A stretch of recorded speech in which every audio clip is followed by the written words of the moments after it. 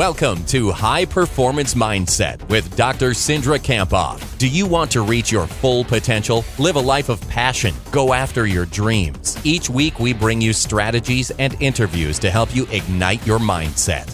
Let's bring on Cindra. Welcome to the High Performance Mindset Podcast. This is your host, Cindra Kamphoff, and I'm grateful that you're here today, ready to listen to 196 with Brett Haskell. Now, the goal of these interviews is to learn from the world's best leaders, athletes, coaches, and consultants, all about the topic of mindset to help us reach our potential or be high performers in our field or our sport. Now, with typically 2 episodes weekly, we explore everything related to mindset.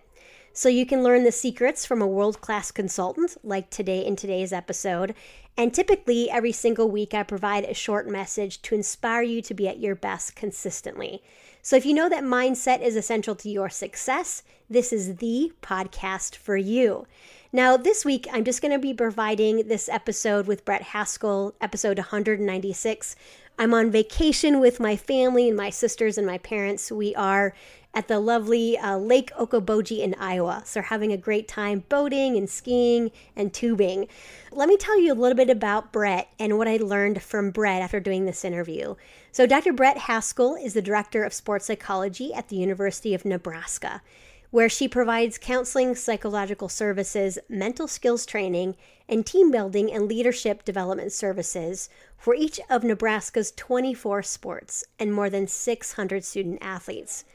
So she works closely with the student athletes to help them develop skills and techniques that enhance their personal well-being, address mental health concerns, as well as optimizing performance. So she works directly with the coaches to provide team interventions that build student-athlete resilience and grow their mental resolve. So she came to Nebraska in 2014 after serving as the counseling and sports psychology postdoctoral counselor at Kansas, where she earned her PhD, and she worked with the Jayhawk student athletes for 5 years. So she has a bachelor's in psychology from Nebraska Kearney and her master's degree from the University of North Carolina at Greensboro. So crazy, but Brett and I go quite far back to 2008, where I finished my PhD from the University of North Carolina at Greensboro, and then I stayed on and taught sports psychology courses. So she was in one of my courses in 2008, so it's kind of fun. She also played volleyball when she was in college at Nebraska Kearney. So in this interview, we talk about a variety of different things. We talk about how we can live deeply in our lives and what that means. We also talk about her work with Nebraska volleyball and how they've worked to create this culture of respect and this culture of thriving. They're a 2-time national champion, so I think you're going to really be interested in what we talk about that related to the Nebraska volleyball team, how she really helped them create this culture of respect and the culture of them being able to be at their best consistently. We talk about how understanding neuroscience can actually help us create this culture of thriving. We talk about the opposite and what a team looks like when it creates an unsafe environment. And then we talk a little bit about the continuum of mental health and how she sees mental health. There's several quotes that I really enjoyed from this interview. I'll share with you 2 of them. First, this is a message she gives her son quite often. And she said, "Courage is being brave even when you're a little scared." I like that a lot. And then later on, when we talk about giving tough feedback, she says, quote, "If someone had to tell you the same thing, how would you want to hear it?" Look forward to hearing what you enjoyed about this interview. You can head over to Twitter and you could tag me at mentally_strong, or I'm also on Instagram and Facebook at Cindra Kamphoff.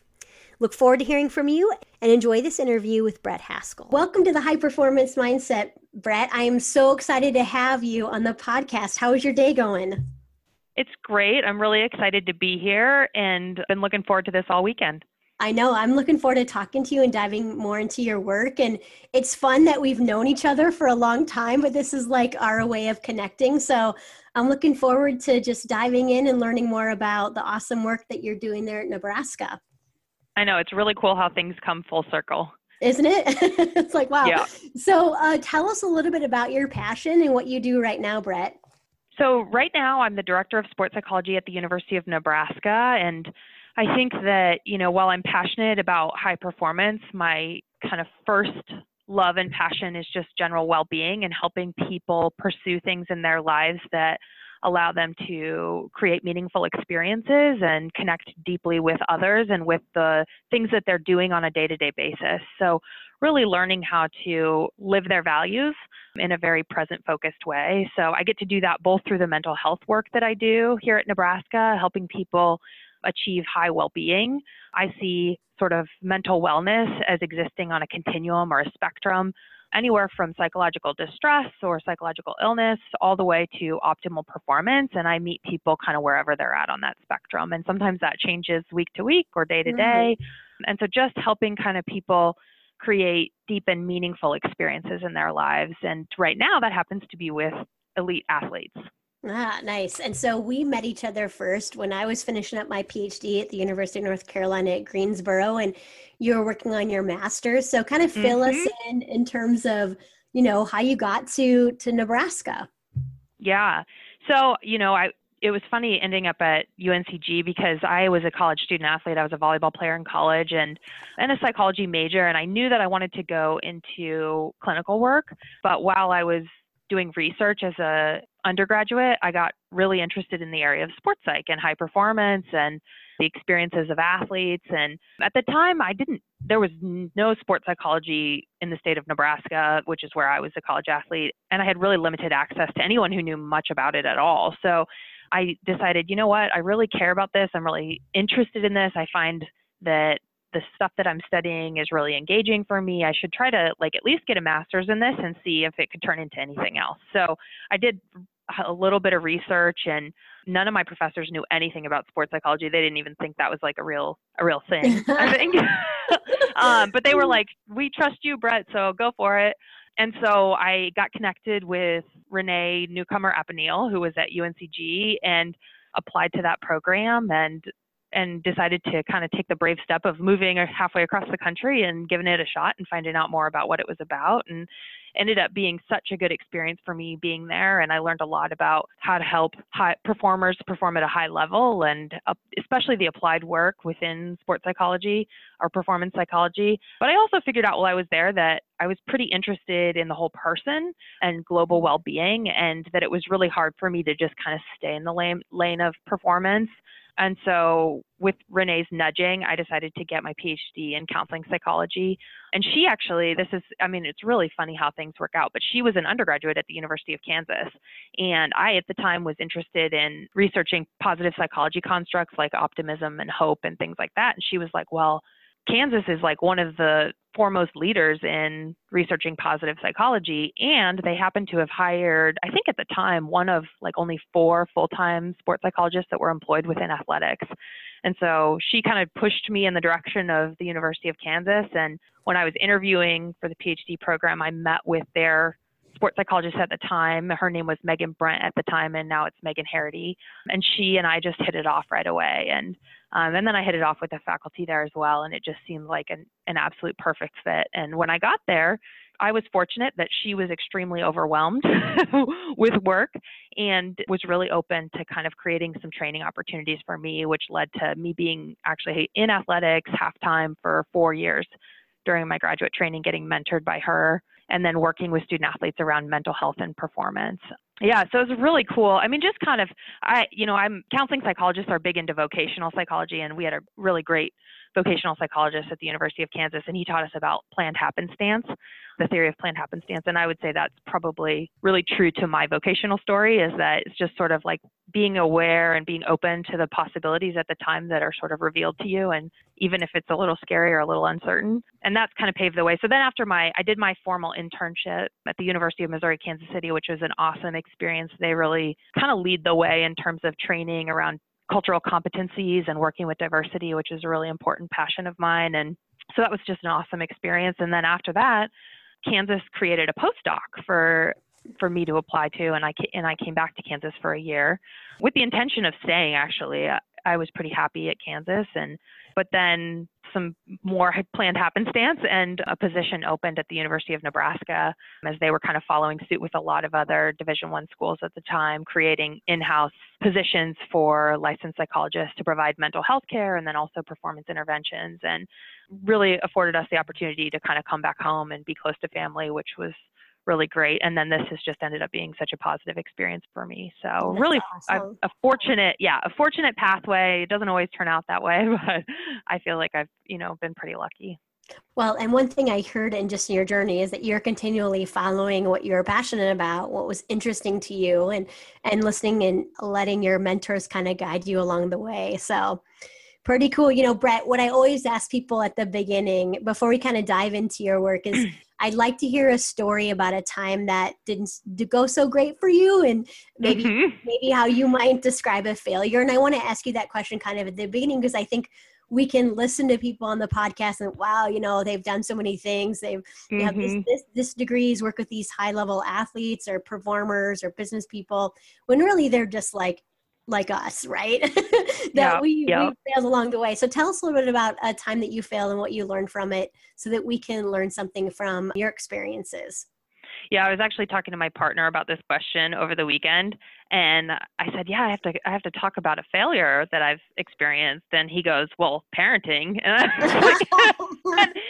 I kind of laughed at first, but the reality is that it absolutely has been one of the most meaningful things I've ever experienced in my whole life, but also like a constant opportunity to learn from my mistakes and from my struggles, and to try to be authentic and real about when I've not done it well, so that I can hopefully get better at it. And I think, I have two children. I have a 2-year-old and a 7-year-old. And my first child definitely rocked my world, because I was sort of this achievement-oriented person who could kind of exert my will over things, and I think had this illusion of control in my life.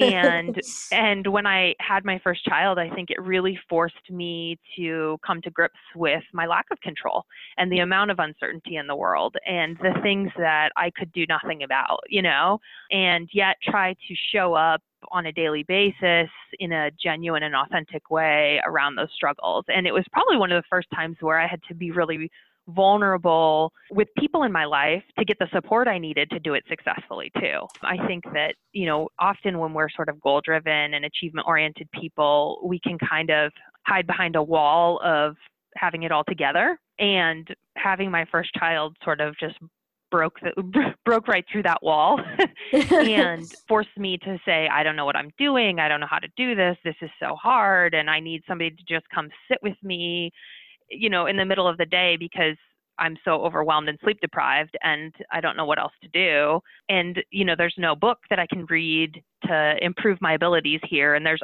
plenty of books out there, but it doesn't teach you what you need to know to kind of figure out how to engage in that constant growth that's necessary to be a parent. And so I think, it's funny, at the time I was getting immersed in Brene Brown's work.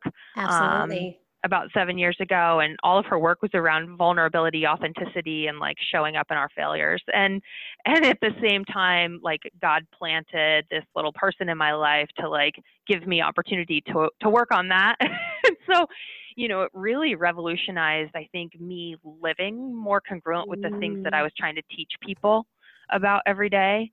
And I couldn't just talk the talk anymore. I actually had to like walk it. And so, I would say that parenting continues to be one of my greatest sources of failure, but in the best way possible, where I learn, my children learn, we become more deeply connected. And I am constantly reflecting on how to be present focused, how to stratify my values and figure out, am I living my daily behaviors in a way that's consistent with those values? You have to balance all the time. And it's a real challenge, but also I think it's a great opportunity to learn more about yourself and about this thing we call life. So. That's true. I heard so much of myself when you were talking about that story. I have 2 boys myself, 9-year-old and an 11-year-old, and parenting is very, very difficult. So for those non-parents out there and for those parents out there, I think they can feel what you're talking about, right? And how you're still coming back to like your authentic self and like being genuine. And so maybe, Brett, tell us a little bit about, like what is at the foundation of your professional philosophy? Like I think about, you've used kind of those words a lot and you've used well-being, but tell us, tell us just a little bit more about what is your philosophy in terms of your work? Yeah, well, I think that I see that whatever you're engaged in on a daily basis, whatever behaviors you're engaged in, as being part of shaping who you are, right? So I try to help people live more intentionally, and I would even call it trying to like live deep in life, whether that be in the sport that they're participating in or other areas of high achievement, or just in being a friend or being a partner or being a parent. How do you show up? How do you be authentic? How do you be genuine? How do you clarify what's most important to you or what your core values are, and then live in a way that your behaviors reflect that? Because I think that we can talk all day long about what we care about, but we show what we care about by what we do.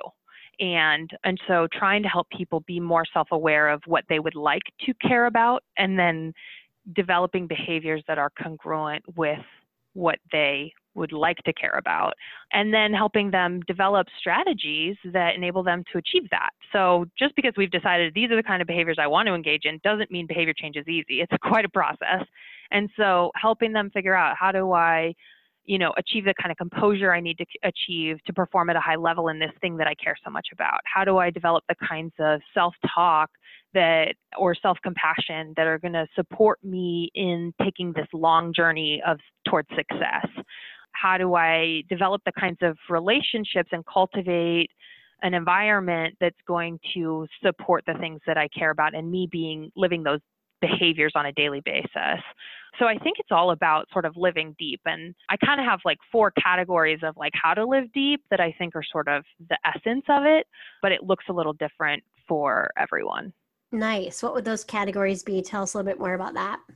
Yeah, so I think first of all is just self-awareness. So knowing your values and then having the self-awareness to reflect on how aligned your daily behaviors are with your core values. And I really see this as the core of authenticity is, do I do what I say I care about?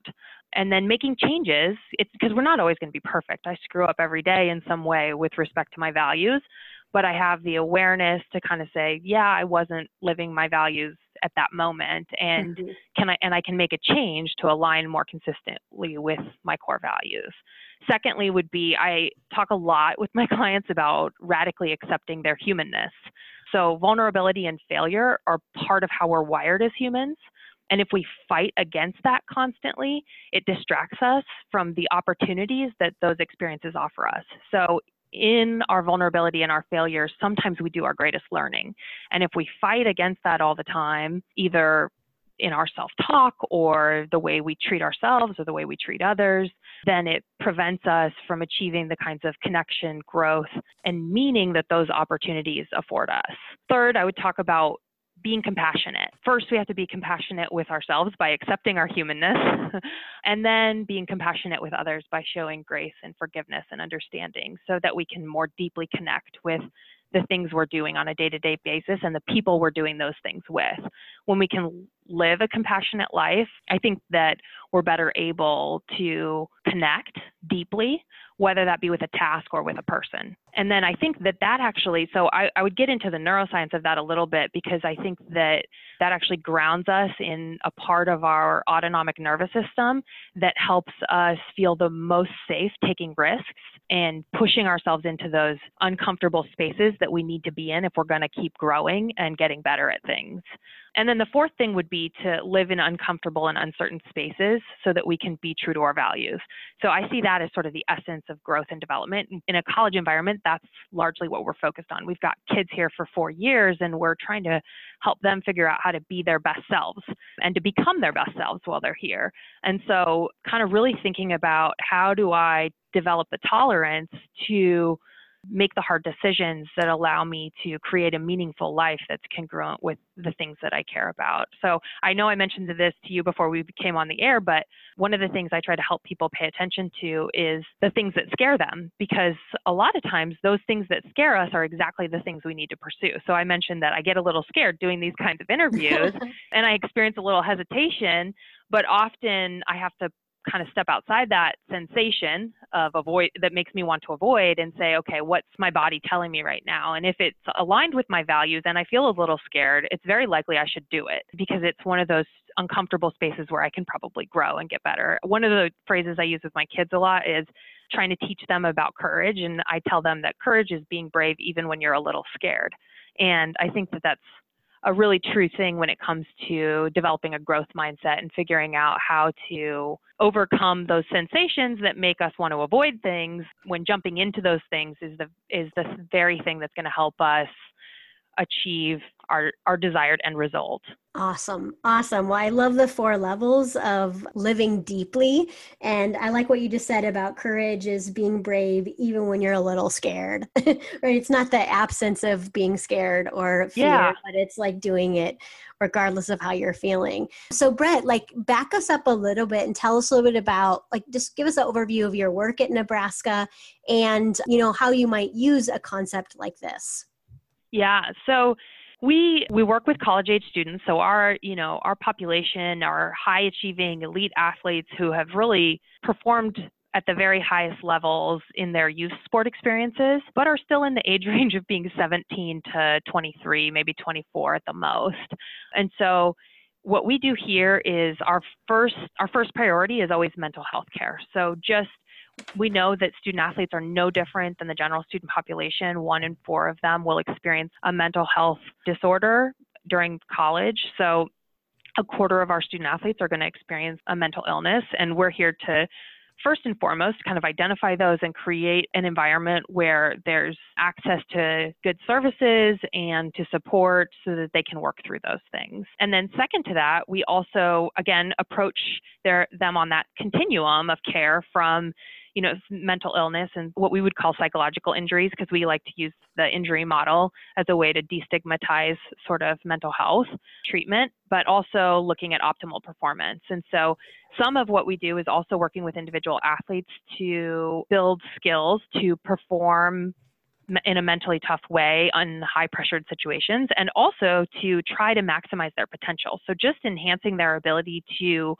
grow and develop while they're here. Development is a big part of what we do, which is probably different than folks who work in like professional sports. But we don't expect all of our athletes to come here ready to perform. We often see athletes who maybe won't start out playing right away. We'll even take a redshirt year, and that whole entire year or a couple of years are focused largely on development. So we're kind of thinking about things from that standpoint as well. So a lot of what we talk about, because we have that developmental focus, is increasing our athletes' ability to tolerate discomfort, because we see that growth, development, and high achievement are all about living in the learning zone.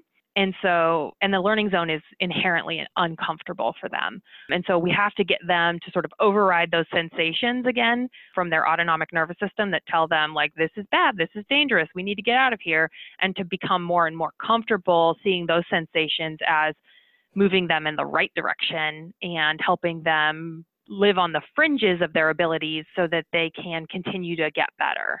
So that's a big part of kind of the work we do here at Nebraska. Oh, that's excellent. And tell me, or just tell us, as those people are listening, tell us a little bit about like how you might do that. Tell us a little bit more about like, what is this learning zone? How might you, help athletes identify it? And then what, in your opinion, helps them kind of embrace that so they can kind of live on the fringes of, what they're doing and constantly learning and growing? Well, we're emotional creatures. So a lot of it for us is helping them better understand what emotions are, where they come from, and then to more accurately make decisions, regardless of what the sensations that they are experiencing as part of those emotions are. So we talk about emotions as being one part sensations, so physiological sensations, one part cognitions or what we think about those sensations, and then one part behavior, how we behave.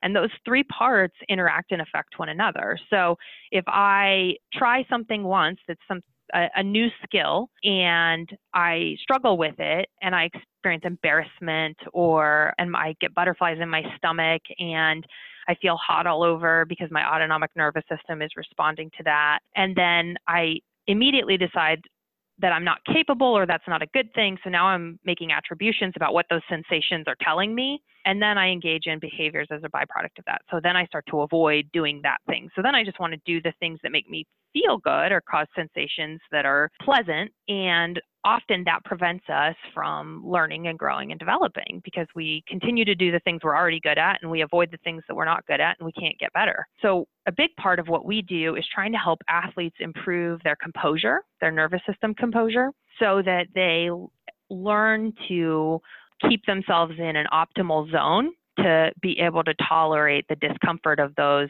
learning spaces or the learning zone. So during high risk situations or high threat situations, if I'm interpreting a situation as high threat, then my body's going to take over at a pre-conscious or subconscious level, and I'm not going to be able to do anything about it. It's going to affect my decision making. It's going to affect my behavior. And in a high pressured, like high game type situation, it's hard to override that.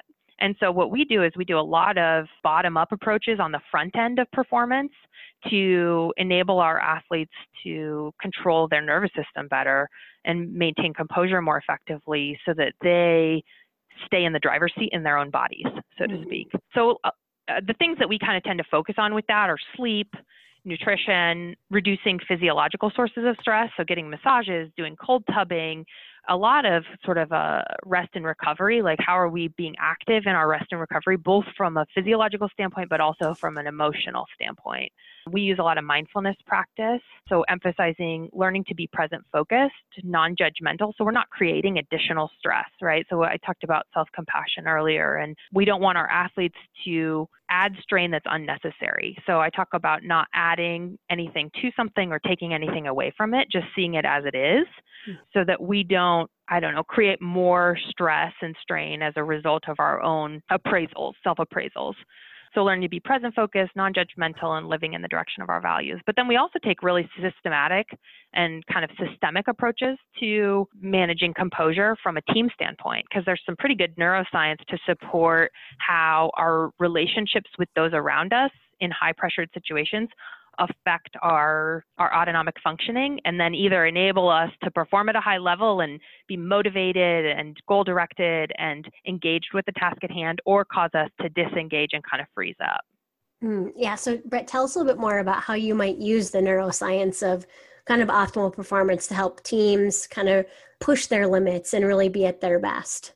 Yeah. So our volleyball team is one of the teams that we've done a lot of that with, because there's a theory called polyvagal theory that was developed by a guy named Dr. Stephen Porges, and it's really interesting stuff. He talks about a third branch in the nervous system, and he talks about how that there's the sympathetic nervous side of a nervous system, there's the parasympathetic side, and then there's this part that he calls the social engagement system. And what he's found is that third branch is unique and exists only in mammals, and that it's sensitive to auditory sounds and facial expressions. And he's coined that neuroception. And he argues that neuroception causes the identification of social threats or social safety, which then affects our sympathetic activation. So the likelihood that we'll go into fight or flight. And so if you think about this from a team standpoint, and we work with teams here, even in our individual sports, they're all part of a team and working towards team goals, is that team environment and your coaches, that there's a ton of neuroception going on in the context of that team. And whether or not I perceive that team as a safe space or a threatening space is in many ways going to dictate what my nervous system does under pressure. And so while you can work on your individual nervous system and try to gain more composure, controlling your own autonomic functioning, the social system is also another place where, for some of our athletes, where it's hard to manage their individual nervous systems for a variety of reasons, the social space is another place we can hack into that and enable them to remain calm and in a state of control under pressure. So for volleyball, what we did was we used mindfulness training as a way to create a socially engaged system or lifestyle among the team. And so from the very beginning of so I'll use last year as an example. They had a really fantastic year, came in not expected to do very well because they'd lost a lot of talent the previous year. They'd been a 2-year Final Four team, and they'd won a national championship 2 years before, and then had a lot of turnover. And so from the very beginning of the summer, we worked on identifying behaviors that would create a culture of respect and engagement with one another. So we're all committed to the task at hand, and we're going to treat each other with behaviors that show that commitment, that common commitment. And they had a bunch of team sessions they did throughout the summer that they voluntarily chose to do as a group, showing their own commitment to this. And a lot of it was about communication, rules for behavior, about how they wanted to treat each other. And then what that evolved into over the season, we did weekly mindfulness sessions that were focused on what kinds of things they could anchor themselves down into in high pressured moments to feel calm and focused on their identified goals as a team. So one of the goals they identified as a team was to be with each other for each other. So they wanted to be all about this team and not the outside influences. The second goal was a process-focused goal of point by point. They just wanted to get better every point. And so then through mindfulness training, we identified specific sensations they could focus on, specific thoughts they could come back to, and specific behaviors they could come back to that would be engaged with the mission.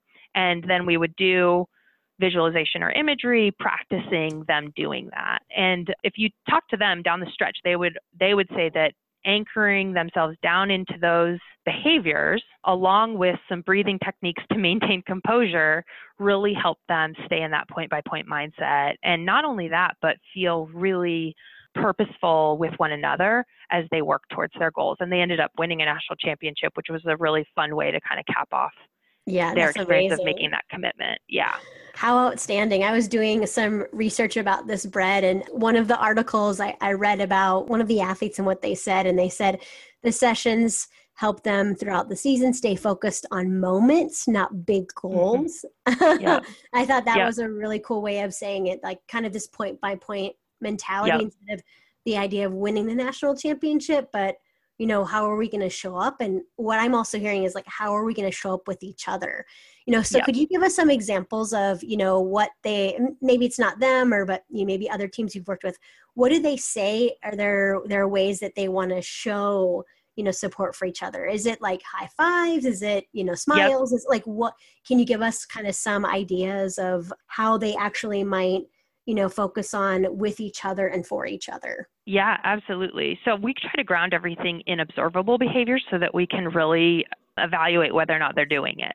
And they like that because, again, if we're feeling driven, it's hard to know it's hard to make good decisions about how we're behaving if we're feeling driven. Because some days I'm not going to feel like being nice to you, but I need to be nice to you anyway. And that's just the reality of relationships and being with another person 60 hours of the week, you know?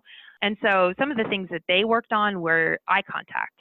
So we're going to make good eye contact in practice with each other, with our coaches, and on the court in games. Another one was physical touch. So they started to become aware that when they connect with each other through physical touch, so we use their optimal moments as anchors, like, okay, well, in our optimal moments, what are we doing differently? And then let's do that in our non-optimal moments. One of the things they found in their optimal moments was that they physically touched each other more. They had tighter huddles. They were giving more high fives. They were hugging, you know, there was more physical touch, smiling at one another and celebrating, even when, you know, it wasn't necessarily a moment that they would typically have a big celebration, to just try to take joy in those small moments more and to show that to one another. We talked about posture, how we hold our shoulders, how do we hold our head, feedback. So one of the things that this team did was they decided they wanted to give feedback more consistently. So they had a feedback wall in their locker room, and they had anonymous cards that were readily accessible in there. And I think that twice a week they made a commitment, like twice a week they would write feedback to somebody. And it wasn't like it had to be to everybody. We wanted it to remain authentic and genuine, but that they had to consistently notice specific things that someone did and identify a specific example of how something that person did that was consistent with the team values and what the team was working towards, and make note of that. So these are all kind of behavior focused things to anchor them down in what the values of this team are and how we're going to live those values out in practice, in games, on the road, in the locker room. Yeah. Yeah. So I can tell that this team was really like socially engaged, kind of like what you said in terms of that third branch of our nervous system. And, maybe the opposite of that is like a threatening space. What have you seen in terms of teams? It might not be at Nebraska, but what do you think the opposite is in terms of teams that aren't very psychologically safe? Yeah. What do you see them doing that's very different from this Nebraska volleyball team that was, clearly high performing? I think that the unsafe team environments, I think one of the main things I see, and this is again in a college population, and I couldn't tell you if it would be different maybe you could speak to that in a pro environment, but I think there's a lot of talking behind people's backs. And generally we know when people aren't willing. So the volleyball team here, they're right on the top of my head, but we've got other teams that do these kinds of things, but they have a P2P rule. So if you're not willing to say person to person, then you probably shouldn't be saying it to anybody else on the team either. And I think the teams that I see where they have sort of an unsafe environment, whether it's overt or covert, because I think sometimes there's covertly unsafe environments where we talk about the right things, but we don't live it. Right. I think the covert would be we talk about each other behind each other's backs, and we don't treat each other to our faces the way that we do when you're not around. And what happens, that creates a culture that's where we are tearing each other down. And the reality is when we're trying to achieve something difficult, we need to be able to give each other real feedback, even when that feedback is hard feedback to give. So it's not that I don't emphasize being nice to each other all the time. I don't think that when you're trying to pursue excellence, that it's ice cream and puppy dogs. We don't feel good all the time, but we have to be able to have the hard discussions. And when we really care about the same thing and we respect each other, sometimes we don't have affectionate feelings to each other, but we can respect each other and care about the same things and the same goals, then we can have those hard conversations, and we're willing to do it face to face. The teams that can't do that, they often have very subversive ways of handling conflict, and they know it. They know, because they know if I'm talking to so-and-so about Susie or Johnny, then Johnny is also talking to somebody about me probably. So they're aware that's going on. And so then you think about that neuroception that we were talking about earlier, where there's those subtle social influences of, how we hear things and what the tone of our voice is and what the facial expressions are. And as human beings, even when we can't consciously describe why we feel off with someone, we know we feel off with them. And as soon as that's happened, our nervous system has been hijacked. And now there's a greater opportunity that under pressure, we're going to crack. And, when you think about the teams that can give feedback, even though it's tough, right? Even though it's maybe not nice and sugar-coated, what is the way that you think that the best teams give feedback to each other? And I'm thinking, like, as people are listening to this, I mean, obviously we're talking about high-performing athletic teams, but this is high-performing teams in business, right? And you can think about like a high-performing team as your family, all these same things that are related. So what do you think, Brett, in terms of like, how would you suggest somebody give feedback? Well, I think you want to first think about if someone had to tell you the same thing, how would you want to hear it? So it goes back to the compassion. And this is why I think cultivating compassion is so important to living deeply, is that you have to be able to take the perspective of someone else and consider how what you're going to share is going to affect them.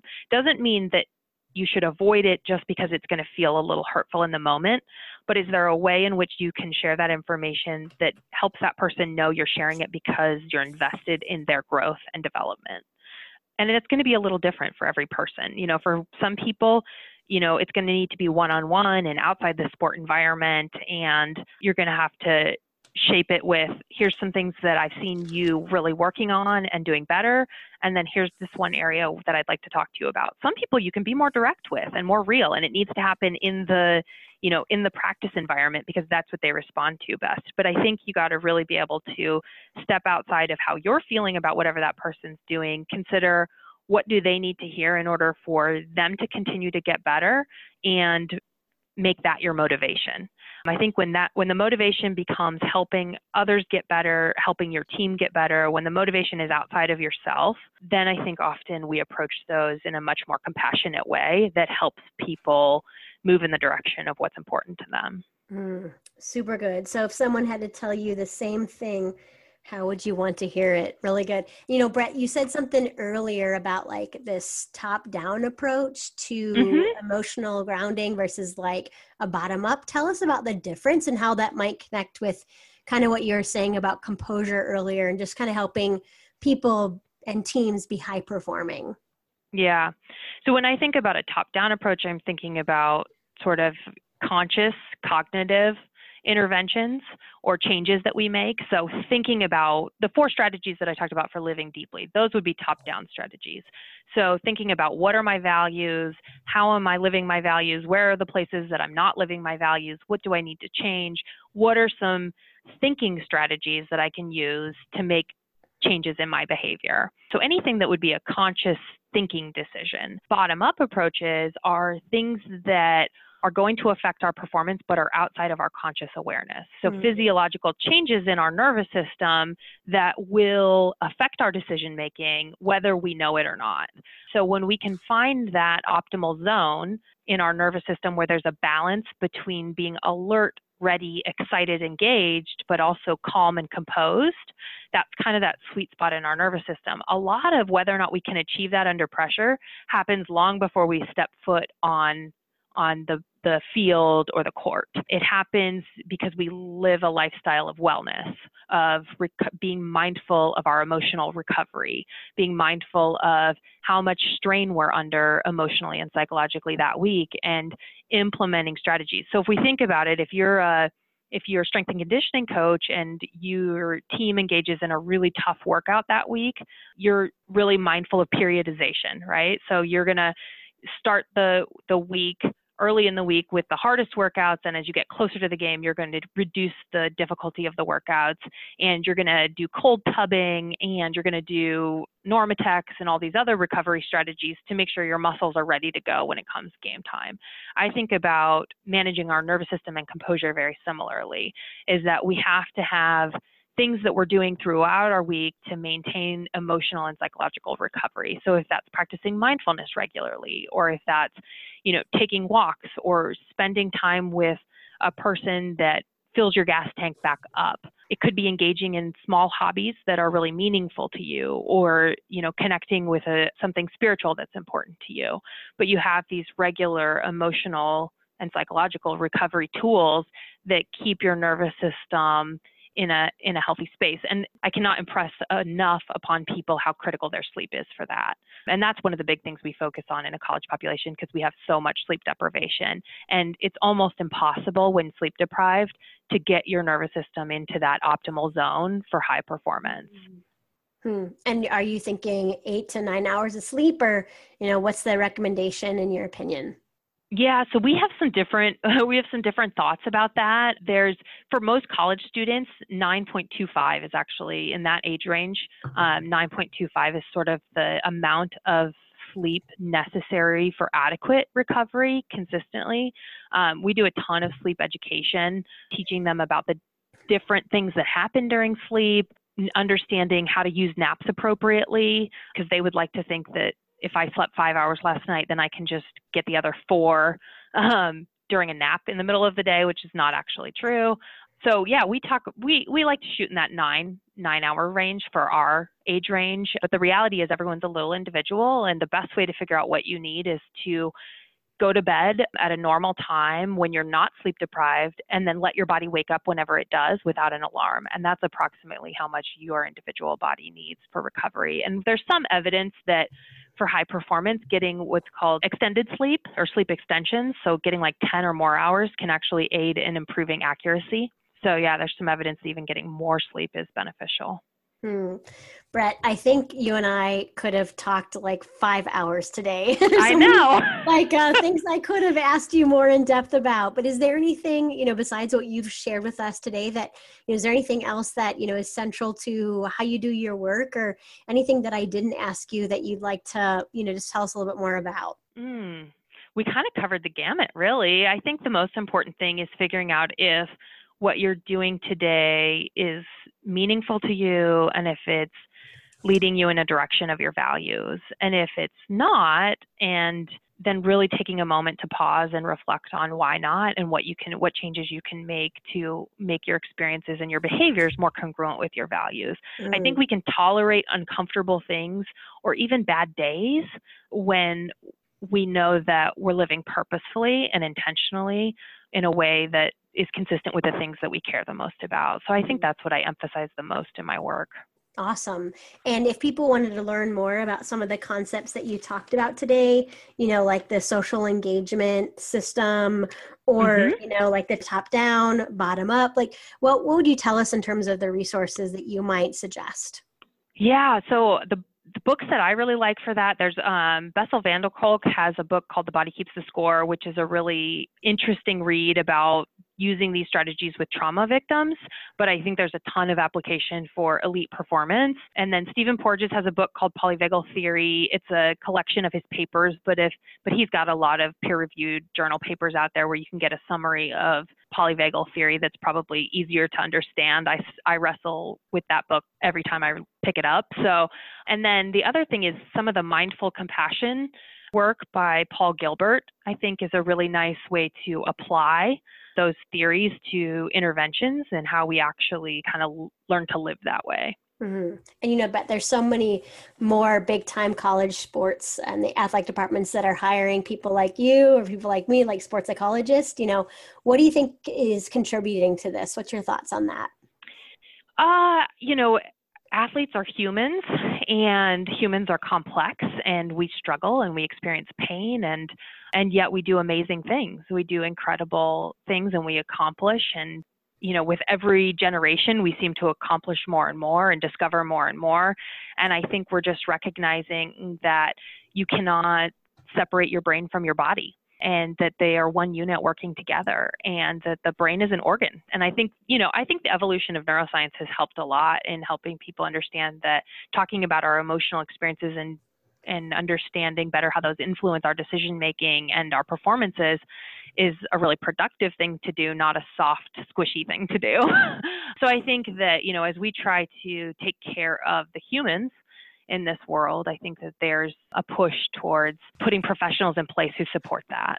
And I think, the NCAA has been a driving force in college athletics. So Dr. Bran Hainline, the chief medical officer for the NCAA, has really made it his personal mission to improve access to mental health care in college athletics. And that's driven a lot of these positions. Super good. Well, if people have any questions for you, Brett, how might they reach out to you or connect with you? I think email is probably the best way, but I am one of those poor email responders. So if I don't respond in 48 hours, email me again. That does not offend me at all. It's just one of the places where I have to be self-compassionate. So my email is bhaskell, HASKELL @huskers.com. Brett, I'm so grateful to reconnect with you and to just share with the audience and the people who are listening a little bit more about how you do your good work. And I want to share with you a few things that I got out of your interview. So here are a few of my notes. I loved your discussion about kind of living deeply and in your 4 levels. And it made me think a lot about myself and just continuing to grow. You also, I liked what you said about the advice you gave to your kids about how courage is being brave, even when you're a little scared. And then our conversation about safe spaces and what those look like, teams and businesses. And the last thing is I enjoyed what you said about giving feedback and just using this as a guide. If you had to tell someone, or if someone had to tell you the same thing, how would you want to hear it? So Brett, I'm grateful that you shared your wisdom with us today. Thank you so much for joining us on the podcast. Thanks for having me. This was really fun. Thank you for listening to High Performance Mindset. If you like today's podcast, make a comment, share it with a friend, and join the conversation on Twitter at mentally_strong. For more inspiration and to receive Cindra's free weekly videos, check out drsindra.com.